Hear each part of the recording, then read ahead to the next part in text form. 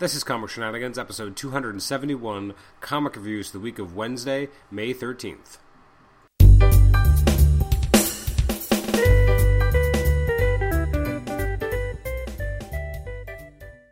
Welcome to Comic Shenanigans. This is episode 271. It's our Comic Reviews episode for releases from Wednesday, May 13th. I'm your host, Adam Chapman.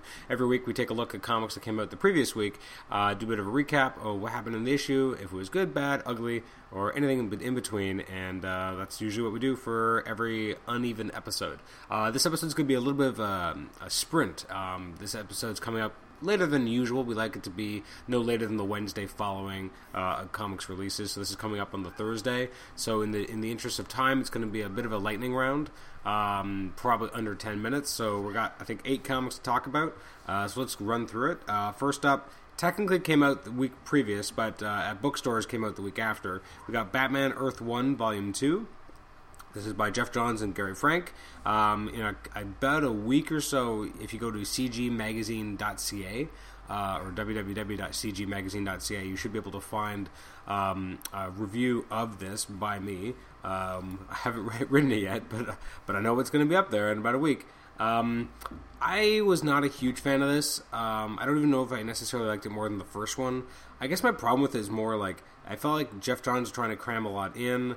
This version of Batman feels more unseasoned than most early versions of Batman. The fact that he's kind of a shitty detective, he needs everyone else to kind of do anything for him. I don't know what really makes him more than just a thug punching people, because he's not that smart.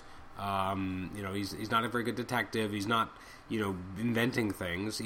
He feels like he's really just not very much of a Batman. The Alfred, again, is a very rougher edge version of Alfred, which is kind of interesting, especially given where they've kind of gone with the television show, which is a little closer to this kind of concept in Gotham. But and then the idea of having Harvey and having a twin sister is the one who becomes the mayor of the city. Like, there was parts of this that worked, parts of it that didn't. It felt like there was still corruption, but they weren't really talking about the corruption. Even going after the kind of the people that were kind of in charge of the kind of what was remaining of the Oswald Cobblepot crime empire, it didn't even feel that concise. So in general, I think this was just kind of a bit of a mess. The art by Gary Frank was not as good as I was expecting it to be. When Batman kind of changes his bat symbol, I don't really like that either, and I don't really get the reason for that. The inclusion of Killer Croc felt very artificial, and then him suddenly becoming like a hero by the end felt kind of oddly placed as well. Just in general, and it's interesting because we see another version of the Riddler, and the Riddler's kind of only interesting until we see him, and then he's less interesting. I'm going to give it a 4 out of 10. I was not a big fan of this. I thought it would be a little bit better. It felt unrealized. Next up is Convergence Catwoman. Woo! This is issue number 2. It's funny, I actually read issue 2 before issue 1, or I didn't realize I hadn't read it. We got Batman from Kingdom Come showing up. I don't know exactly what point in the Kingdom Come era, but he is here. And we also have Catwoman from the 90s. It's just kind of an odd issue, and they're going up against Bruno Mannheim, and it's alright. It's not the strongest story. It's written by Justin Gray, artwork by Ron Randall. I'm going to give it maybe a 5.5 out of 10. It was probably the biggest downer of all the Convergence books, and felt like it was less connected. Although I haven't read them all, and they're just stacking up, and one of these days, I haven't even read the main Convergence series because I've just been falling behind with all the various miniseries. Next up is Convergence Justice League International number 2. This I liked. Again, it felt like a kind of a weird pacing, but I did enjoy it. It's written by Ron Mars, artwork by Mike Manley. Although the Kingdom Come characters, something didn't quite feel right. Like, they didn't really feel like, especially the Shazam, he didn't feel like he was from Kingdom Come in terms of the art. The other characters, maybe, like Wonder Woman didn't really feel like she was from Kingdom Come. Some of the other characters did, just because they're very unique to that world, but it was just kind of an odd decision. It was interesting to see the two teaming up and going up against each other. Having the Blue Beetles kind of talking it out. The ending with Booster Gold was kind of a cool ending as well, which brings up a lot of questions, actually, that I don't know if they wanted to, kind of delve into. But as a throwaway gag, it works really well. I did enjoy it overall. I'm going to give it a 6.5 out of 10. Next up is Darth Vader number 5, which continues to be enjoyable. And again, I don't remember LaRocca being this good for a while. Kieran Gillen is the writer. As I said, Salvador LaRocca doing the art. Very engaging. I love the kind of bizarro C-3PO in terms of like he's a homicidal robot or android. It's very cool. Vader going up against the kind of the test of the robots. Very cool concept, and I like kind of seeing this kind of team, and also having that there's a little bit more going on here in terms of what's going on with the Emperor. Very cool concept. I like it. I'm going to give it an 8 out of 10. Next up is Secret Wars number 2. This one's difficult for me. It's by Asad Ribic and Jonathan Hickman. Overall, I think I am going to give it an 8. It was very much world building, but I'm curious where we're going to go from here. I mean, the first 2 issues are so different from each other. I'm wondering what issue 3 will even look like. So now we have the Cabal, but where are the surviving heroes? But kind of cool concept to introduce you to what this world looks like through the eyes of a newly created Thor. Cool concept, excellent artwork, 8 out of 10. Next up is Silk, which was a little disappointing just because we didn't get the same artist as we did for the first 3 issues, but otherwise I did still like the artwork by Anna Paula Martello. It's written by Robbie Thompson.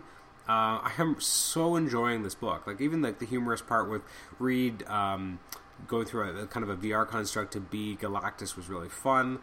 Seeing Cindy Moon kind of trying to enjoy her life, seeing the flashbacks to her parents, her going on a date with Human Torch was kind of a cool concept. I'm more just kind of bummed that this book is going to prematurely end as part of Secret Wars, but otherwise I think it's been a solid read. Even with a different artist, it maintains a certain level of visual consistency and storytelling, so I'm going to give it an 8 out of 10. The next up is Spider-Man 2099, number 12, which I believe is the last issue. And on that way, I think it's a weird choice because I think the solicitations mentioned the whole showdown with Parker Industries on who gets this project, which I don't think ends up being addressed anywhere. It wasn't addressed in Amazing Spider-Man, wasn't addressed in 2099. It was a major plot point in both, and yet then it was totally disregarded. And although we do get this interesting fight between Tempest and Spider-Man 2099 here, which is at least more enjoyable than what we were getting in recent issues of Amazing Spider-Man itself. So it was kind of a cool fight to see them going up against each other, and him trying to kind of take her out and, being responsible for what happened to her, really. Again, I enjoyed it quite a lot, and it was kind of an interesting ending with the fact that she knows that Miguel is Spider-Man 2099, but now it's Secret Wars, so it won't matter. So it's a shame that we kind of got this truncated ending that didn't end up playing off a point that both books were supposed to try and deal with. But I blame less on Peter David because I feel like he was more jostled between what other people were trying to do or wanting to do. I'm going to give it an 8 out of 10 because he made the best of a weird situation and made it work. And made it really interesting. And lastly, we have Uncanny Avengers number 4 by Rick Remender and Daniel Acuna. It's alright. I'm not a huge... Well, sorry, it's Rick Remender and Jerry Dugan. Didn't realize that at first. A lot of flashbacks, which are cool, but more of the High Evolutionary storyline that I don't care about as much. The whole issue with Vision is kind of strange. It's okay. I'm not a huge fan of it, but I'm also not hating it either. I'm going to give it a 6 out of 10. Some of the highlighted books I didn't get a chance to read, I'm not going to go through all of them because there are a ton, but those books include Uncle Scrooge number 2, Saga number 828, Convergence Green Lantern Parallax number 2, Convergence Superboy number 2, what else did I get a chance to read? Guardians 3000, number 8. Howard the Duck, number 3. Magneto 18. Night Nurse, number 1. Silk I did read. Storm, Thor, and Wolverines, which I almost forgot is still going.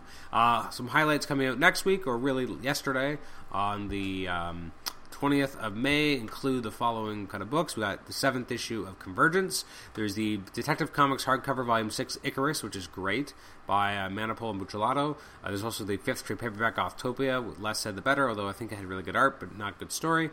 We have Convergence Flash number 2, Convergence Justice League of America number 2, Convergence New Teen Titans number 2. We've got JLA trade paperback volume 7, collecting the 90s series, although by then I think it was already in the 2000s. We have the launch of Donald Duck number 1 at Marvel. There's going to be, A-Force number 1 is a big launch, a new issue of Avengers World. We have Axis, Revolution, Civil War trade paperback, Miss Marvel. Weird that they're kind of going back to the well and doing a bunch of Civil War trade paperbacks as reprintings. New issue of Daredevil 15.1, Guardians of the Galaxy 27, Loki, Agent of Asgard is new issue as part of Secret Wars, Last Days, I believe. Master of Kung Fu #1 is coming out. We have Planet Hulk coming out, Secret Wars Battle World, Spider-Verse #1, Star Wars #5, which I'm excited about, Ultimate End #1, new issues of Uncanny X-Men and Wolverines, as well as trade paperbacks for Uncanny Avengers Volume 4, as well as Uncanny X-Men Volume 4 called Versus S.H.I.E.L.D. So that's everything for this episode. Thank you for joining us for this very fast, very quick, very, lightning-paced episode. Our next episode will be coming out in the next day or two. It's a spotlight on Daredevil with Kuljit Mithra, who runs the amazing website www.manwithoutfear.com, one of the greatest places on the net for your Daredevil information and fix. Amazing creator interviews there as well, so you can check that out. Also, I want to thank supporter of the show, Matt Miller. Recently we started crowdfunding through Podbean, so I want to thank him for supporting the show, and he'll get to choose an upcoming episode focus as well. Future episodes will also include interviews with Chuck Dixon, Mike Deodato Jr., Pat O'Leaf of Untold Tales of Spider-Man and Spider-Girl fame, as well as ones we don't have a schedule for yet, but we are working on it. It looks like we're going to be having Ron Garney on the show, as well as D.G. Chichester from an amazing run on Daredevil back in the 90s, and I think one other creator that I'm forgetting about at this time, but we're still working on timing. Oh, Steve Scroce, or Scroce. I guess I'll finally be able to know how that is pronounced, who helped create X-Man and also had a run on Amazing Spider-Man and Cable back in the 90s, and also did storyboards for The Matrix, which is, I guess, kind of the bigger deal. So thank you for joining us for this episode. You can email us at comicshenanigans@gmail.com, like us on Facebook, rate and review us on iTunes, subscribe to us on iTunes, post in our HC Realm thread, listen to us on Stitcher, and just generally find us on the web. So thank you very much for listening to this episode, and we'll catch you next time. Bye-bye.